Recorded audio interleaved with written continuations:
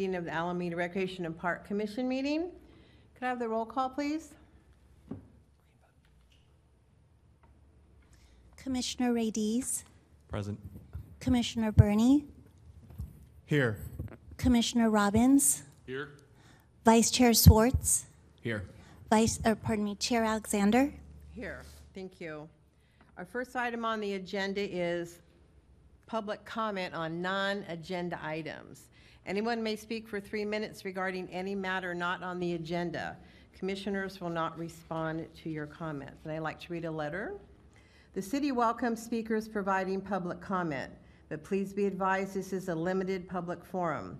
As such, speakers must stay on topic if speaking to a particular agenda item, and if speaking during the non-agenda public comment, they must address the matters within the subject matter jurisdiction of the city. If speakers fail to follow these rules, they will be warned, and if they continue to disregard the rules, their opportunity to speak will be ended. Thank you. Okay, do we have anyone that would like to speak on a non-agenda item tonight? Nobody has submitted a slip. Anyone on Zoom? Raise your hand. Chair Alexander, no one has submitted a slip. And there's no one on Zoom? No one on Zoom. All right, so that non-agenda public comment has ended. Next item is staff communications. We have a report from Recreation Director Justin Long. Good evening, Chair and Commissioner members. I'm here to give you a pretty extensive update on things that we have going on. So we have an excited spring and summer season coming, so we'll just get to it. So we have 2 members of the Elks ARPD hoop shoot that continued on to the 12 and 13-year-old division, as well as the 8 and 9-year-old division. So we're very pleased that they were able to make their way up to the 6 qualifiers. We have upcoming events starting with tomorrow night. We have our family snowball dance. We already have, all the slots are currently filled. There's over 100 groups signed up for that. So we're expecting between 200 and 250 people at the event. So I'm excited for that. You can still go online and get on our wait list should there be no shows. So that is still available. It'll be at the O Club tomorrow night from 6 p.m. till 8:30 p.m. The ARPD summer program registration begins February 20th. So please watch your mailers, but also go online if you want to be some of the first to beat the rush to register for our summer programs. And that, again, is going to go live on February 20th. President's Week break camps at Lydecker, their STEM classes, the Alameda Point Gym for sports, and Lincoln Park Rec Care. Please check our availability for those camps because they are filling up. The Alameda Spring Shindig is Saturday, April 20th at the Alameda Point Gym and Field. And so we're excited for that. There's an Earth Day theme to the event this year. We're also excited to announce the 56th Annual Sandcastle and Sculpture. That'll be Saturday, June 1st at the Robert Crown Memorial State Beach. Going into some of our programs, our Tiny Tots program is or has 90 preschoolers already registered. There's the spring registration for new students will begin on March 28th. Our We Play program, which is a caregiver child group, play group, has been consistent in participation, and we have almost 100 families signed up for that. So that has been going very well. Our RAP after school program, kindergarten through 5th grade, has been pretty successful this year with Bayport, Franklin, Lydecker, Tillman, and Washington. And this is in addition to the after school program that are being offered through AUSD. So we've stayed with a consistent sign-up sheet and participation for that program still. So we're happy for that. That people can choose between 3 and 5 days, but again, please check our website for availability. Different locations have slots, some are full, so please check there for availability. Our Teen and Tweens program, the Underground Teen Center, has been averaging over 30 kids a day at that program, so that we consider that very successful. The teens of the Alameda Youth Committee and Teen Advisory Board in the Free Alameda Library and Collaborative held a summit to collaborate on teen focus events throughout the year. The group also, the AYC group also assisted with assembling all the corsages for the snowball dance tomorrow, so a big shout out to them for their help. For sports, adult softball league will begin in April. The co-eds and men and women's leagues will be beginning, so please check out our website again to sign up. Aquatics is offering a series of private and group lessons, both at Emma Hood and at Encinal Swim Center, specialty classes like Aquatots and Zumba. And then we're also having the Snowman Family Pool Party that'll be held on February 24th at the Encinal Swim Center, which still has space. This is a free event, so please come on down. So you can sign up on our website and come take a polar plunge. The pool is heated, so only so chilly, but please come out and enjoy that. We have tennis classes that will begin in March for both adults and youth. Our sports fields will be officially open. They've been closed from November until February 5th. However, I want to let everyone know that with a recent storm event, that the fields still remain closed until they dry out enough so that the usage won't damage them, because they're very susceptible when they're very saturated right now. That was the first page. So let's see here. I want to let you guys know some of the challenges that we have coming up. We have many jobs posted on our website, so please get the word out. We have hundreds of positions available, so whatever you guys can do to get the word out, but all those jobs are live on the city's website and on ARPD's website. We're also very happy that the storm did not have a major impact on the park system here, and I give a big shout out to park staff who were busy this week cleaning up small debris and getting a lot of the pathways and playgrounds cleared of branches and small things. But we did not have a severe amount of tree downs or large branches or anything like that, even though we had a pretty high wind event. Staff have done a lot of work over the last couple of years in getting trees pruned and assessed to really help address that. And so this was a really good result in showing that. So we're very pleased. However, there was a little bit of damage that was done to the Encinal boat launch, the dock there, as well as the Grand Street boat ramp as well. The Encinal damage was relatively minor, and staff are under the process now of getting that repaired. The Grand Street is going to take a little bit more analysis because of a concrete abutment that had suffered some damage. So we're working on those to make those safe and open to the public. Let's see here. Mastic Senior Center on January 24th, 45 Mastic members took a day trip to the De Young Museum in San Francisco and saw the Fashioning of San Francisco art exhibit. The Mastic Center served over 1,038 lunches through the month of January. They sent out over 281 birthday cards to the Mastic members and celebrated all of the January birthdays, which are usually celebrated with cake, trivia, and prizes. So a lot of the members get out, and it's a great social event for seniors. Over 200 grocery bags were distributed in partnership with the Mercy Brown Bag Program. The Mastic Organic Garden harvested and distributed over 55 bags of fresh produce. And then over 1,000 community members visited and made purchases at the Mastic Thrift Shop for the month of January. If anyone ever wants to go thrifting, this is a very good location to do so. So I actually popped in there Saturday after an event. So also we have the Mastic Senior Center Facilities AARP tax program currently underway. So please make an appointment.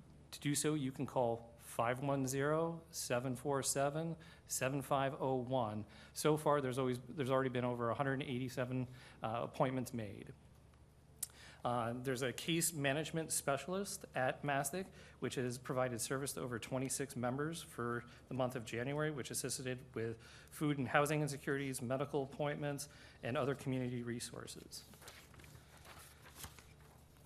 The therapeutic recreation, the leisure group met on January 25th to celebrate the Chinese New Year at Lincoln Park's Harrison Center with a dinner, trivia, and games that had over 30 participants. On February 9th, the Night to Shine prom dinner and dance held in Pleasanton with Tim Tebow Foundation is coming up.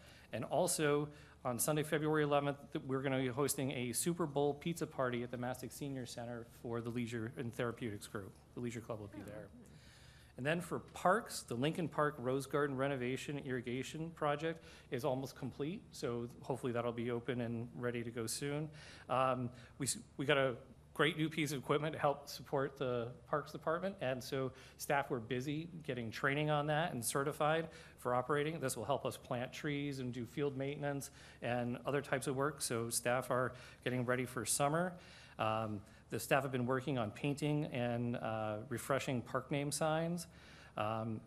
There was also, we also anticipate currently that the McKinley Playground will start construction in early March and completing shortly before the end of the month. So we'll be excited to finally open that playground back up.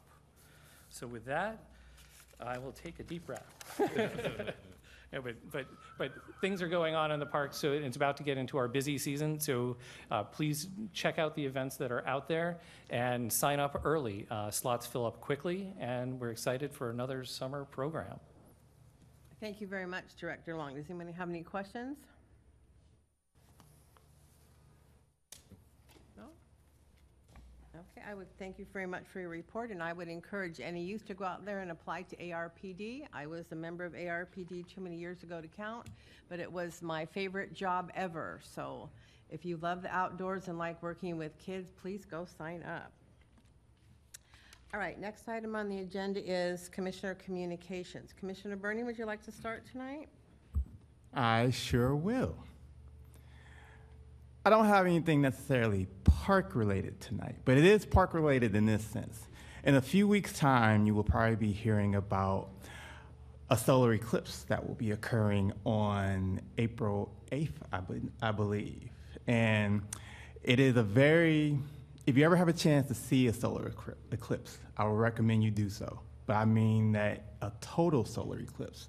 From here, you will be able to see a partial eclipse, which is an amazing astronomical event. It is very good to see a partial one, but a total one is a life-changing experience, and they are really, really rare.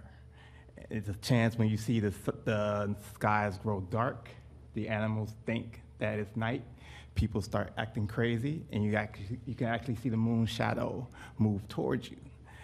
Unfortunately, you can't see it from California. You will have to see it in the middle of the country. I'm saying this because there is still time to travel to prepare or arrange travel arrangements to go to the middle of the country to see this solar eclipse. But again, you can see it partially from here, and you can take advantage of the Alameda Park system in order to view such an event. But I'm giving you a notice now that if you would like to see a total solar eclipse, to start making preparations to do so. Okay, thank you. Commissioner Rades? Sure, thank you. So as an Alameda baseball parent, I'm looking forward to spending a lot of time out at Rittler Park in the next several months, and just want to wish other Alameda families well in their spring sports seasons.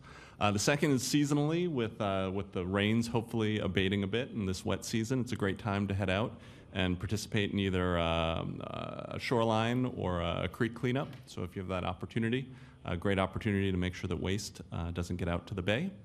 And lastly, I recently had the opportunity to be on the ferry passing the future site of DePave Park, and was able to take it in from that vantage point. So very much looking forward to tonight's agenda item on that subject. Thank you. Great, thank you. Commissioner Robbins? Thank you. My mother-in-law was here for the month of January and got to play cards at the Mastic Senior Center on several occasions, and I, for 3 years, have been trying to get her there, and she finally went, and now she's can't wait in June to come back, and she wants to play again. She's excited. So I was happy, even though I'm not able to get in there,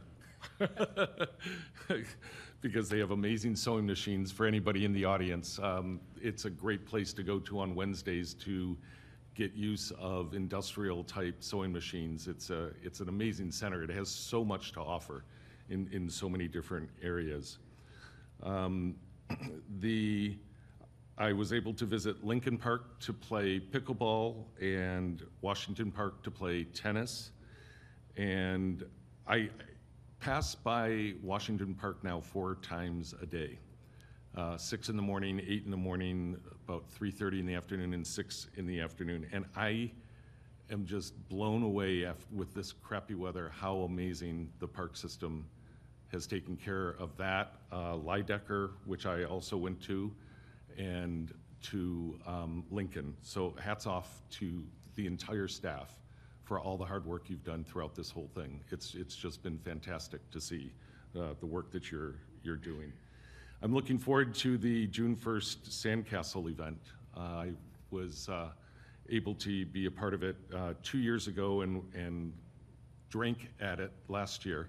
And it is really a fun event for families and for a lot of adults. It's just a lot of fun. Club Underground. Of those 30-ish students, I'm very happy to say that almost a majority of them are from our school because we heavily have promoted it, and our kids have nothing but praise to say about the staff and the way you run the Club Underground. So thank you again, staff, for all the hard work that you put in with that. And that is all I have for this month. Great, thank you. Vice Chair Schwartz? As I will probably say every month, I went to Cruzy. I would say I feel like I've seen a lot more tennis players at Cruzy over the last couple of months, especially on the weekends. So that's been really good to see.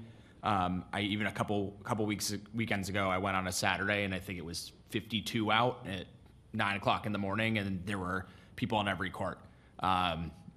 So that was very cool to see. Definitely feel like I'm seeing more people on those tennis courts than I have kind of in the past year and a half. For sure. Also took the trek down to Lincoln one of the days. Just all the kids love that playground. It's very unique. It's my son's hit or miss getting on the playground at Cruzy. He is always on the playground when we take him to Lincoln. So just really impressed with it. It's definitely newer, I can tell. So very cool playground. So looking forward to hopefully getting some more playgrounds upgraded in the next couple years, like the one at Lincoln. And then I also saw the ongoing irrigation project for the roses. So really cool to see that. Hear that's getting wrapped up. Also, I wanted to talk about the recent storm events. I think on Sunday, I only left the house to go to the gym at Harbor Bay and go to the grocery store. And I was very surprised to see, just kind of throughout Alameda, there weren't a lot of trees down, especially compared to some of the wind events last year. So wanted to give props to the parks for, making sure, doing all the cleanup from last year, making sure the trees are healthy, because everything looked great. Didn't look like we had a huge wind event other than some leaves and some minor branches. And then I did just want to give a shout out to the lifeguards. I was a lifeguard throughout high school in San Diego, so all outdoor pools. It can be really rough sitting on the pool deck when there's one lap swimmer in and it's raining sideways, or when it's raining and you have a bunch of kids in the pool playing water polo. So really appreciate you being out there so I can swim with masters, our kids can get in, because it's definitely not the fun time of year to be a lifeguard sitting on the pool deck. So appreciate you. That's all I got. Thank you. Great, thank you. And I second that shout out to the lifeguards. They've been at some of the events, and they are just wonderful, wonderful, led by Stacy. I want to give a shout out to Matt Nolan and his staff for taking care of the parks every day of the year, whether it's raining or not. I go by Franklin Park quite a lot. I go by Cruzy a lot, and when the maintenance crew's out there, I try to stop and say hello and introduce myself. So I encourage you to do that if you're at one of the parks, to stop by and introduce yourself to them. I was able to attend the public meeting on DePave Park. I see some of the same people that were at that meeting sitting in front of me tonight. There was not a large group there, but the people that were there were very well informed. They've done their homework. They've helped staff create a wonderful presentation that you'll see tonight. So I want to thank all of them and thank you for being here again tonight. I've been to Mastic Center quite a lot lately. I've been cleaning out a home and have lots of treasures that I've taken down to Mastic. And yes, it is a treasure trove. You can find just about anything you might look for, from clothes to an old picture frame, something you remember from your youth, a toy. So just go browse one day. And staff down there is fabulous, and they are all volunteer. And I know that the thrift center brings in a lot of money for Mastic during the year, so it is really a great place to think about taking your oldies but goodies that someone else might need. Unfortunately, I wasn't able to go to the drumming festival on Saturday, but I heard it was a great success. And I just want to give a shout out again to Morris McKay and Ed Callis down at the Mastic Center. I've gone down there to check in with them about once a month and talk about programs and see what we can do to help them. So it's just nice to go down and introduce yourself to them once in a while. And that's all I have for tonight. All right, the next item on the agenda, 5A, is to approve the minutes of the January 11th, 2024 Recreation and Park Commission regular meeting. Can I have a motion to approve those minutes? I give a motion to approve. Thank you. Can I have a second? Happy to second. Thank you. Can we have a roll call vote, please?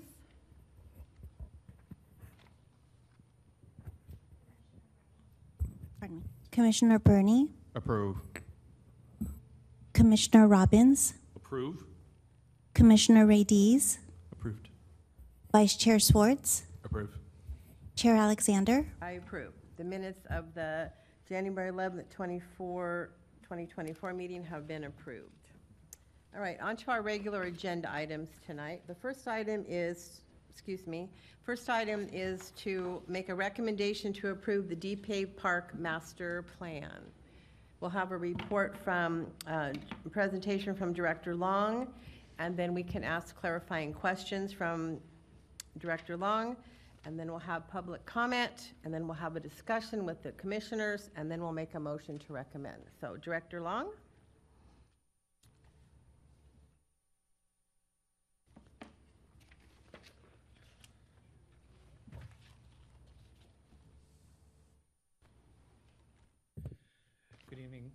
Good evening, Chair and Welcome. Commissioners. As stated, we're here presenting DePave Park. This is our final master plan for the park after extensive community engagement process. So we're excited to bring a final plan for you, and then we'll go over sort of next steps of what'll happen as we move forward. So as you can see, we've brought this before previously to you with 3 different design options. This is sort of the background of where we started, everywhere from 2014 with the Alameda Point precise plan, which identified this location for this park in that plan. And then it really kicked off in 2020 with doing the vision plan, and then getting a grant in 2022 that will allow us to do the design process and also the master plan to get us to a 30% drawing set, which will then kick us off for being able to get permitting, but also raise funds and do this all through raising grant money. So here's an example. We did on-site meetings. We've had a series of, I think it's like 5 on-site meetings. We have had different tours. We've had drop-ins at the site. And again, we just completed the last in-person community meeting again on January 20th, and to get feedback on the final design from the presentation to City Council in November. We invited many groups.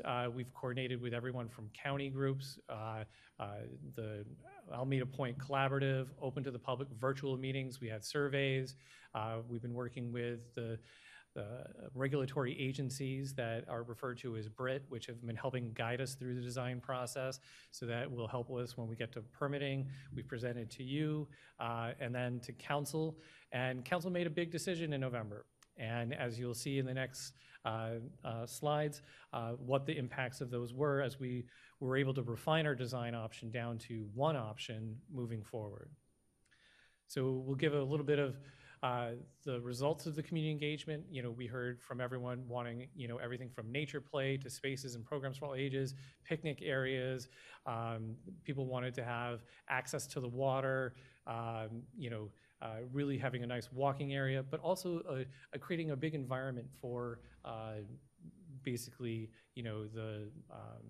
establishment of new species using the space, but also serving as a almost display park for how cities are going to have to face sea level rise by inviting the water into this developed location and being able to adapt to it over the years. So here's from the precise plan in 2014 that identified the deep paved park location here in the center in dark green, as well as identifying the other areas on Alameda Point and their prescribed uses. On the top part of the slide is a regional park called the Northwest Territory that we're in partnership with East Bay Park Districts to develop. That will then also be right above where there's a large nature preserve that is going to be there for the federally protected least tern colony. So again, our site adjacent to this is expansion of the wildlife habitat. Here's a bird's eye view again from Seaplane Lagoon looking to the west to sort of identify your location. There's the new ferry terminal to the south, or east technically, but the bottom part of the slide. To your right, you have the Seaplane Lagoon Promenade, our phase 1 that has been developed. That large rectangle just slightly above it represents the continuation of that promenade. And then at the far end, you see the location of Deep Paved Park with the city in the background and the Veteran Affairs wetlands there. There's also the historic district that is there with all the old hangars from the military base.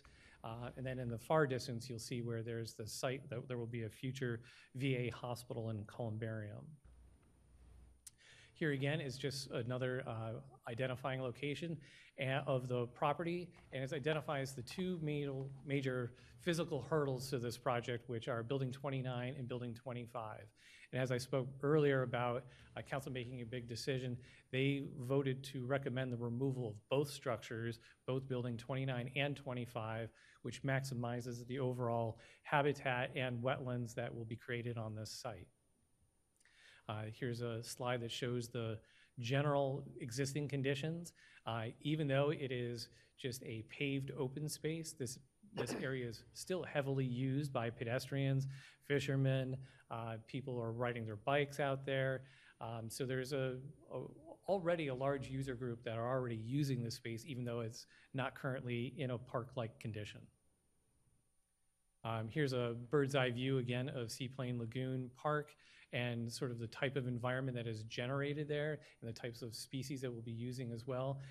But this park is a tiered park that is based right on the edge of the lagoon. And as that is tiered, it is serving as the sea level rise barrier. So it's a park, a levee and design as a park. So this will continue all the way around Seaplane Lagoon as it continues out to Deep Paved Park, and it will continue along protecting the rest of the buildings out on the base eventually. Again, this gives you an overview of the site, but it also identifies how our site will connect to the adjacent wetlands, but also serve as a jumping off point for the Bay Area Trail, which will have a seasonal trail that will go all the way around the outside of the base and the protected natural area for the least terns seasonally, because it'll only be open when the reproduction processes or time frame is over. So here is the overview of Deep Paved Park, and I'm going to introduce our consultant, Kevin Conger with CMG. He will walk you through the design and the design details, and we'll start from there. Kevin. Great, thank you. Welcome. Nice to see you again. Thank you very much. It's a pleasure to be here. I'm a little raspy, getting over a cold. So, so the transformation of Deep Paved Park from 20 acres of pavement to something that is about creating habitat and an ecologically resilient park. There have been some changes since we showed it to you last time because we did not know if Building 25 was in or out. So now with Building 25 being removed, it has given us a chance to expand and relocate a little bit the Discovery Play area, which you can kind of see there with all the logs and stuff and boulders in it. The parking was kind of right there where that is shown right now. So with the building removed, we moved the parking. It's actually off screen to the bottom right of this screen, but I think you'll see it in a plan coming up. There's 76 parking spaces utilizing existing paving, so that's part of the good news. We don't have to put in new paving to create the parking, which increases the sustainability. You see right in the lower right foreground where it says D-Pave Park, that's a trellis structure, and there's a large group community picnic area under there and barbecue underneath that trellis structure. So we have that one location with some shelter from the sun and the wind. Moving up the screen a little bit, you see those terraces that step down to the expanded beach. There's already a little sandy beach right in the corner right there, so we're broadening that beach. Those terraces are made out of big concrete slabs that are being cut and harvested from the existing paving out at D-Pave and stacked up to reuse.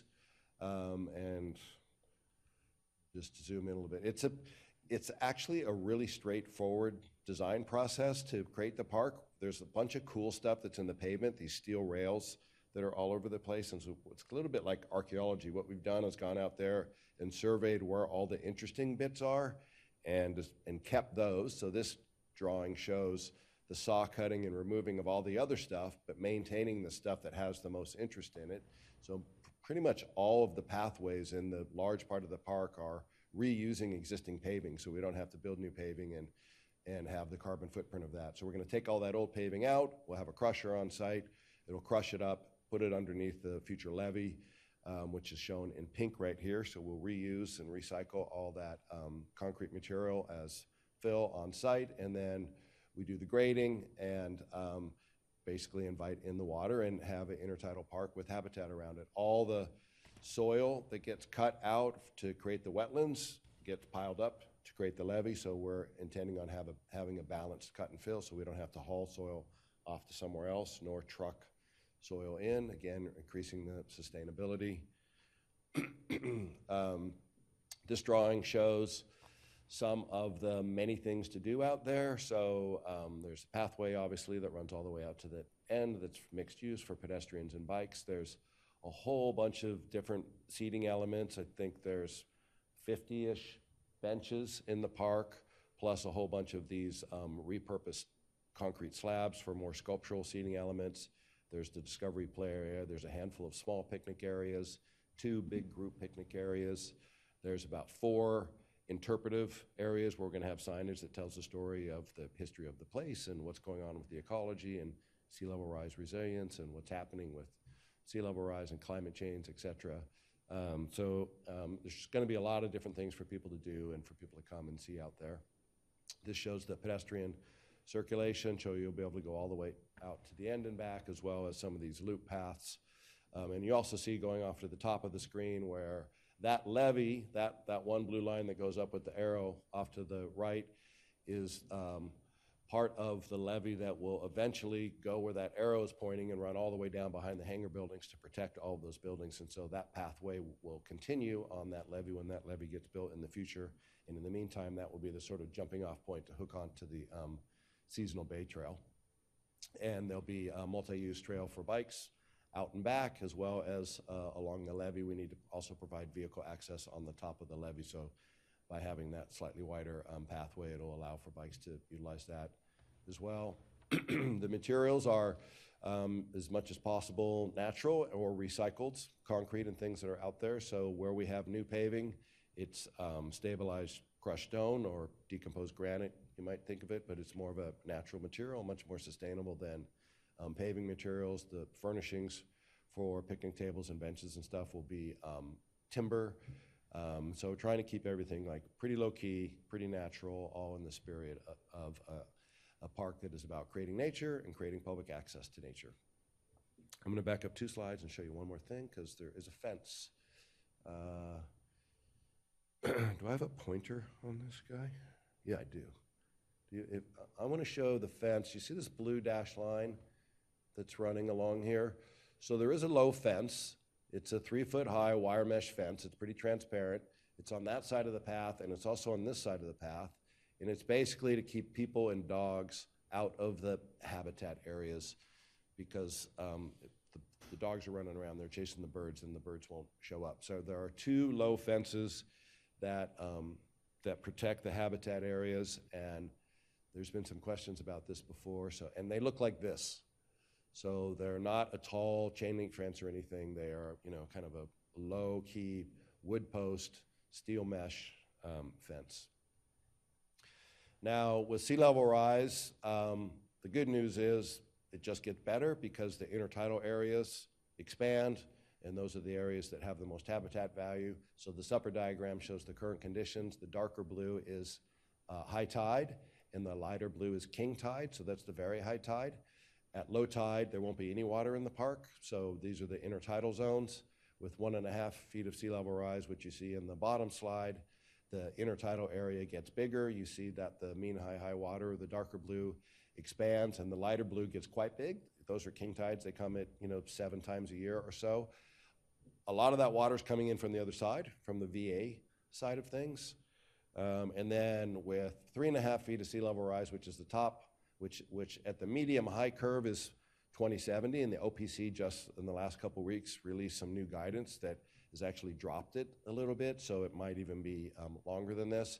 You can see that the pathways start to flood at king tides with 3.5 feet of sea level rise. So there's still access for most of the year, but 7 times a year or so, there's going to be inconvenience, and the pathway is going to flood, and this is going to be about the time where we have to have some plans in place for the adaptation for the long term to maintain public access out to the park. And the idea is to, and that's shown in the bottom slide, that's showing 7 feet of sea level rise, so you can see it mean high water, the whole park is being flooded.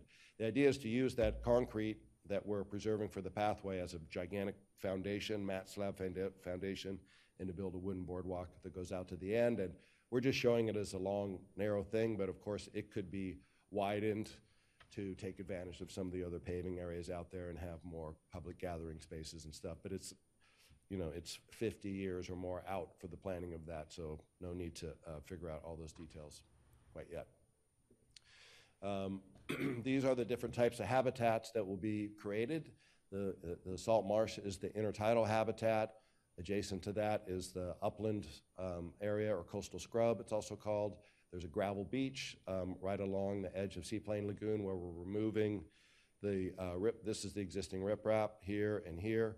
We're removing that through the central area to lay the beach back more gradually to create a gravel beach, which has good habitat for certain types of birds. And there's a rocky intertidal area down here at this corner where we're pushing back the shoreline to allow more water to come in.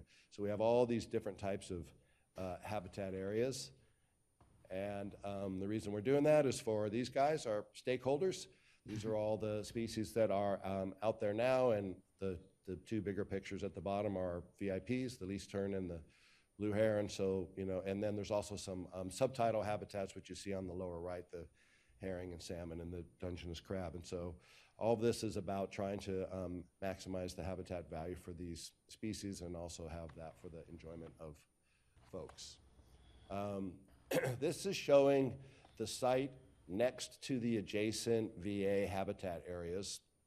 And this is showing an overlay of those VA wetlands with some improvements that the VA has planned and Deep Pave Park. So you could really start to see how, although these are 2 properties, it all blends together as one ecological patch. And that's really the whole idea, that this whole thing works as frankly, a park that's going to be, for the species that are out there, 5 times bigger than, the project that we're working on. And this is what some of those intertidal landscapes look like. On the upper slide is the intertidal salt marsh, and then the coastal uplands that's surrounding it, and the example of some of the native plants that are in those ecotypes. And then just a couple of blow-ups that start to call out more specifically some of the areas, the nature play area, the picnic areas, the terrace, the beach.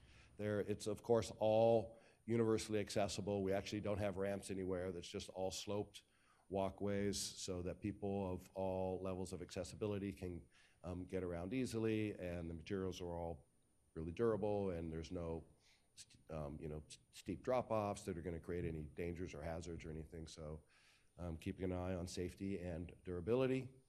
Here's a view of one of the interpretive overlooks looking out down the long promenade. The blow up of the middle where we have to break through the promenade to allow the marsh channel to come in. There'll be a bridge that goes over that part. And you can see how the promenade gets a little wider here and pops out in a few places, so we have areas for people to pull out and sit or stand or take a rest and enjoy the views. you start to see there, it says seating slabs right there in the middle. So these are some examples of the bigger concrete pieces that we're going to cut in place in there. So there's these kind of sculptural places for people to sit, as well as I said before, like a whole bunch of benches and things that will be along the path. Here's a view of that bridge going over the marsh. And then down at the end, what we call the Learning Lab, is where there's really some of the cool steel pieces. And again, a lot of these sculptural seating slabs and just expansive places for people to gather, and great places for kids to come down and have school groups and, you know, all that kind of stuff. There's fishing access down here at the end. And a view of that Learning Lab zone, and then another view looking back across the tidal garden area, tide pool area. And then I think just one last view looking back out over the whole thing. So, and I love this quote, which came from our community during the vision plan: a place for people to experience the natural world in transition. And I believe that's it. I look forward to your input, questions. Thank you very much. Does anybody have a question before we have public comment? Yeah, I have a couple. Okay. First, silly one. So is the official park name Deep Pave Park, or is there going to be, it's going to have a different name when it's built? Right now, Deep Pave is the placeholder Okay. name, and we'll go through the official park naming process and follow our citywide policy on that. Perfect. What's the timeline for the future phases of the Seaplane Lagoon Promenade? Seaplane Lagoon Promenade is developer driven. Right. And so as those projects come forward, those segments will be built. I believe the next one is slated for some time in the next 3 to 5 years, but again, it depends on the development. Got it. Yep. And then last one is and I know we talked about this. Was that in October? What's the timeline for start of construction and then completion for Deep Pave Park? All right. As of now. Yeah, as of now, we are still more than 5 to 7 years out, and this really depends on the type of grants that we can get in order to put this project together. The whole intent of this project is to seek grants that are out there for this type of work in order to build this, so that it's built with grant money and not particularly as much with city money. Right. So again, it's going to take us some time to do that. So that's kind of our long-term plan right now. Perfect. Thank you. Yep. Anyone else? Commissioner Burney? So what happens in the meantime as this project is being built? Because people do use this area right now to walk, to ride their bikes, and this project will be done in phases. So what happens to those people in the meantime as it's being built? Will the area just be blocked off? Will they still be able to use parts of it, or will the entire area be blocked off? Commissioner Burney, right now we are too far out to determine whether phasing will be feasible or as to whether or not the whole project will have to be happening at the same time. So once we get to that point, we'll be able to figure that out. But from now until construction starts, the site will remain as is, and that people will still be able to go out and access the property. The buildings that are there will remain. They will remain until the very last point where we will get to a point where we will start construction. And so that is many years away at this point. But when that happens, chances are the place will be closed to the public during the construction, and then we'll reopen once that is done. Okay, and I think the number of parking spots is 76, is that right? That is correct. Is that enough parking? Well, right now, with what we're anticipating for the use of people driving to this facility, we've estimated that it will be comparable for that usage. We're really focusing, as this is along the Bay Trail, that this is going to be a heavily pedestrian traffic visited park, but there's also ample parking that is along Monarch Street and on the base as well that will serve as overflow for this park as well. And is the boardwalk wide enough for both pedestrians and cyclists? Yes, right now, I believe it is shown as over a 24-foot wide path. And when we brought it in front of BCDC and looked at the different regulatory agencies around the design and with Bay Trail, that they're actually excited that this is going to be wide enough, and really had very little comment on it around that mixed usage because we provided such a wide space for it. And as it relates to the demolition of the buildings, is there any concern about any pollution that can occur once they're demolished in terms of any chemicals that might be left over, that might be created once they're demolished? The buildings are not anticipated to produce any type of chemical aspects, but the project team is currently having tests done on all the existing concrete material, doing core drillings to determine what is on the site. The military did do a cleanup, and we have very detailed test results of what they did to remedy it. But we're also doing our due diligence now in order to acquire as much information as we can about all the other types of chemicals that may not have been tested at the time. And so we're in that process right now. The buildings we're less concerned on because of the dates of when they were constructed. And so I'm actually hoping that when those buildings are demolished, that said contractor will do as much recycling as they possibly can, because of the metal structures in that building. If you've ever seen the doors on building 25 open, it's actually an amazing sight to watch because of the height of that structure. And my last question relates to the fence. Are we sure that is going to be high enough to keep people? I know it'll keep dogs out, but will it keep people out in terms of making sure that they don't go into an area that they're not supposed to go into? Well, I think the best result that we can do is through community education around providing that access and limiting that. These fences aren't right up along the pathways. They are set back a little bit, so people will have to trudge through wetlands to get to Okay, it. So again, we're trying to really balance it out to limit the access, but also reduce that visual impairment that currently is there. There's a relatively high chain link fence there that surrounds the existing site now that we're looking at removing. We've met with the VA and talked about the fence and fencing type, that we will have a fence on our property and then they will have a fence on theirs. And we're hoping that along that property line, it'll be similar to the one that we've described. So there'll be 2 layers of threshold in order to get to the VA wetlands or to VA property, hopefully as a good deterrent to try to keep people out of that. And will this park have visiting hours, or the 24/7? The park will follow normal park hours, which is dusk till dawn. Okay. All right, that's it. Thank you. Excellent question. Anyone else? Commissioner Robbins? No? Commissioner Radius? I have a question. I continue, as I was in October, to be impressed by the vision and the ambition of this project. It strikes me that it's a bit complementary to the existing portfolio of park facilities in the city. And I'm curious, what, particularly from a maintenance perspective, what unique demands this park might present from a maintenance standpoint, and how you're thinking about addressing those. Yes, thank you very much for the question, Commissioner Radies. It will present a different change to the maintenance complement, because this is not an environment that our staff are regularly used to taking care of. That being said, the more active spaces in the park, which will have more standardized park maintenance, like trash, cleaning, things like that, all will be part of the typical complement. But we're also working with the Alameda Point Collaborative to develop a stewardship program and work program to try to figure out providing additional resources for specialized maintenance of that. It's a very different type where you have to do much more hands-on, going out into those environments.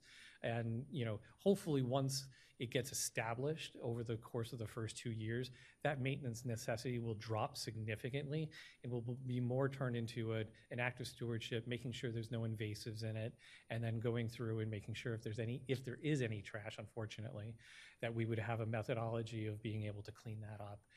On even if it involves volunteers and other staff, that would be, a good project. But it is a very different environment from the type of maintenance that our staff normally do. Great, thank you. It sounds exciting.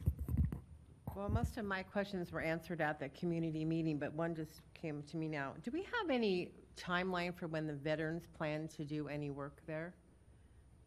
So, do you guys have an update from the Veterans Wetlands? Right now, we've been in a pretty good conversation with them. There's been a little bit of a delay with sort of the federal plans about the development out there on that site. I think as they're looking at the site and they're finding sort of the soil condition and the things studies they have to do, they've kind of hit the pause button and trying to figure out the proper timeline for taking care of that. I do believe that the wetlands project is much further in development than the columbarium and the development of the rest of that facility. But the adjacent one is probably going to be more in a timeline of ours. If not, the work will probably occur before ours does, because they have their funding lined up and we do not. Great, thank you. Any more questions? I have one more. Okay, Commissioner Burney? This is more related to the airstrip. Is any work going to be done on that, or will the airstrip just be given back to nature in terms of just left alone? Currently, from the plans that we've seen from the VA, that the airstrips are going to be left as is. They could do no work out there with the lease turn colony anyway. And the 2014 precise plan identified it all as a nature preserve anyway. And so it'll remain in that condition unless the population of lease turns decides to leave us, which we hope it doesn't. Okay, thank you. Do we have any public comment tonight? Chair Alexander, we have one speaker slip. Okay, Speaker Powell. Speaker Powell, welcome. How are Thank you. Commissioners, my name is Marjorie Powell. I am an Alameda resident. I am a member of the Golden Gate Bird Alliance and serve on their local advisory conservation committee, Friends of the Alameda Wildlife Refuge. And I think you can tell by our name that we've had a focus on the Alameda Point area. But I wanted to start by saying how much I appreciate all of the work that the members of this commission, the commission staff, and a number of other people within the Alameda city government have put into this park. I know it's a unique park among all of the Alameda parks. It's a place that's particularly, that I particularly appreciate because I have learned about the California least terns that nest out there, but I have also seen probably 150 different species of birds out in that area, walking along what will become DePave Park, as well as the rest of Seaplane Lagoon. While my focus and Golden Gate Bird Alliance's focus has been on the birds, I think it's also important to remember that there is other wildlife that is out there that the park will get to emphasize, like everything that is going to be in the tidal pools. I was particularly excited to see the whale that spent a little bit of time a few years ago in Seaplane Lagoon. And I know that people have taken pictures of lots of other marine life out there. There's a lot of seasonal variability out there in the birds that come, and I think the design of this park will increase that.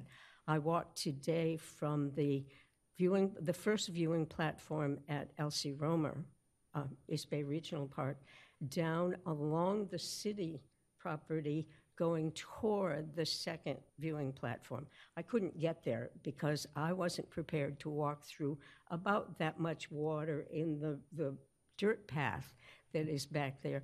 But people have actually seen a rail there in the last couple of days, and I don't know that there have been rails at Elsie Romer, at least in the 10 years I've been looking at birds there. I do want to make one comment, which is the concern about dogs. The dogs, even if they're on leash, are always allowed off leash. The last time I was at Hayward Shoreline, I was actually almost knocked over by a dog almost as high as my waist, off leash, who was totally out of control, and his handlers made no effort to restrain him. So I think I'd like to urge you to consider, or perhaps the park district as this gets developed, having a no-dog policy out at that end of the park. Thank you very much. Thank you very much, Ms. Powell, and thank you for the comments, thanking everyone, because yes, everyone has worked very hard. So I really appreciate that. Thank you. Do you have any other public comments tonight? No more public comments. Thank you, Chair And nobody's on Alexander. Zoom? No? All right, so the public comment on this is closed. Now it's time for the discussions of the commissioners to decide if we're going to make a motion to recommend this. Commissioner Robbins? First off, I want to really congratulate our city council and council members. This is a very bold and brave move to remove the buildings. As I stated before, 76% of our waterfronts have disappeared in the Bay Area, and the fact that we are going to be one of the few cities that's giving back, I think, is fantastic. This last weekend, I attended a Port of San Francisco, City of San Francisco dissertation on waterfronts and what they're going to be doing in the city. And what we have planned here and with the plans from your firm far outshine what I've seen that's been presented even with the City of San Francisco. So hats off to our department and the firm that you're working with. And I am going to hit you up next fall for my students when we go on our bird watching trips, by the way. I really, to the three new members, Chairperson Alexander knows very well that I'm into shade areas in all of our parks because there are a lot of older people and we need shade areas. So and I know that we can't have it out on the point itself. It would be an obstruction, but hats off to having such a large structure for picnic. I think that's fantastic. The beach area is fantastic. And as a big proponent and lover of the stakeholders that are out there, Elsie Rummer, Bird Sanctuary, and the Crab Cove, this will be a beautiful extension for our city to bring additional safe haven for the birds as they live here, and more importantly, I think, for the birds to migrate, because we literally are on one of North America's biggest migration pathways, Alameda itself and the Bay in the United States. And what we're going to be doing is strengthening the ability for future generations to be able to have birds come here. So I'm just really, really excited with the council's decision, and I just want to say I'm in full support of this. And I also talked to one of the two wineries. I went out there to do some due diligence, and the winery, although was not happy with the idea of having to move, they fully understood the impact to nature and said that, you know, for the overall good, they not necessarily are excited, but are amenable to working with the city to move forward with this, because I wanted to get an idea from the people that are out there. So I went out to visit them. So the fact that I had positive feedback from them also made it that much more meaningful to me that we are making the right decision. Thank you, Commissioner Robbins. I just want to piggyback off that. One of my main concerns has been the occupants of those buildings. I know that the city has been working diligently with all the occupants, trying to find space. I've talked to Director Long about that several times. So I appreciate the fact that the city made that decision, but they are really trying to work with occupants in that building. And we, you know, this is 5 to 7 years down the road, so we don't have to do it tomorrow. But I'm really glad the city is putting that as a priority. Any other comments? Commissioner, Vice Chair? I just want to echo this design is incredible. I'm super impressed by it. I think, as I've talked about, like, I walk my dog up and down Shoreline, and have been more recently doing the Bay Trail in Harbor Bay, and I love just walking on the water, and this is just another great, I mean, will be even more mind-blowing than any of those trails, but very excited for this. Is absolutely incredible. Did want to comment on kind of the dog comment from Ms. Powell, because as I think I mentioned before, I have a dog, reactive dog. I will say I I have very few issues, thankfully, in the city of Alameda of people having dogs off leash. And the ones that I have had have at least had their dogs fairly well under control. But I do agree, you know, I think it's something that it's hard for the parks to enforce, so it's something that, you know, the public needs to do. And I would just say out to the public, you know, if you see a dog off leash, just make a nice comment, you know, please put your dog on a leash. And I think that's just the best thing we can do. I'm all for allowing dogs at parks, but, you know, I'm also understand the flip side of my dog's fine walking on a leash, but if a non-leash dog comes up to her, I don't necessarily always know how she's going to react. I walk dogs at the animal shelter too, same thing, even worse, because I don't know the temperament of those dogs most of the time. So I'll just use this as also a public comment to say to the public, you know, please keep your dogs on a leash. And also, it also impacts, you know, some of the wildlife in the area as well. But overall, I again, is super supportive of this. You know, I did listen to the city council meeting, and I think they echoed a lot of our concerns around just the tenants there, and finding them a place, but with a fairly long timeline, I think it's pretty reasonable. And I know they've been working very closely with them, so very excited for this. Thank you, Vice Chair. Anyone else? Commissioner Burney? I would just like to say that I think this is an amazing plan. I've been in Alameda a short time, but I love history and I love learning about whatever area that I'm living in. So when I moved to Alameda, I learned that Alameda was once a peninsula, but it was also mostly marshland. So when I drive around, I often, especially in the part where the marshland was destroyed, I often wonder what it would look like if it was still marshland, and to give people an opportunity to see what was once before, I think is an amazing thing. It's just one thing that we just have to consider is that this will be new in terms of how we maintain it, how we keep it clean, how we keep it as what will be a new facility. And again, as what was talked about with Mrs. Powell's comments about dogs, I don't have any dogs. I have cats. But I'm also originally from Detroit, Michigan, and in that part of the country, well, at least in Detroit, most people have their dogs on a leash because you don't know how the dog is going to react once they're out in an environment.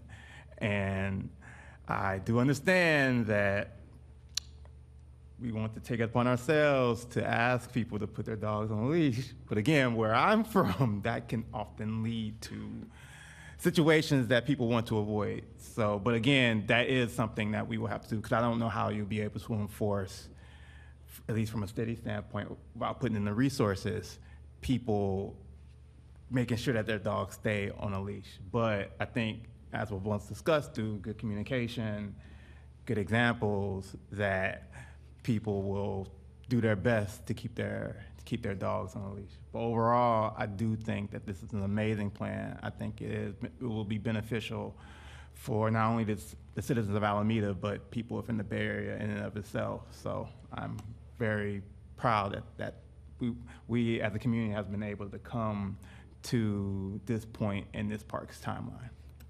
Thank you. I have to say, Commissioner Robbins and I have seen this proposal 4 or 5 times, maybe? Yes. In the last several years, so we know that things don't happen overnight. And as exciting it is to know that this is coming, it's still 5 to 7 years down the road, so we have a lot of time to work out the kinks that may be in there. And usually I don't do this, but I would like to make the motion to recommend to council that we approve this DePay Park Master Plan. I'll second that motion. Thank you. Could we have a roll call vote, please? Commissioner Radiz, Yes. Commissioner Burney, Approved. Commissioner Robbins, Yes. Vice Chair Swartz, Yes. Chair Alexander. Yes. The motion has been approved to recommend the approval of the DePay Park Master Plan. Thank you for everyone who's here tonight and for all of your comments and those of you that attended the public meetings. I appreciate that. All right, the next item on our agenda is our next meeting for March 14th, 2024. Do we have some possible agenda items? Yes, so we'll be bringing the county transportation plan for seniors to the commission to be heard. We're probably going to bring the Estuary Parks final design, and we're tentatively trying to see if we can bring the ADA transition plan for the city, which also identifies parks and the process and phasing for that transition plan over many years into the future as we make renovations and bring our park system in, but also all city facilities up to code. Okay, thank you. Does anybody have anything else they'd like to add to this agenda or a future agenda? I just want to reiterate the Arts Council, if we could get them on a future agenda, that would be great. For sure. Anything else?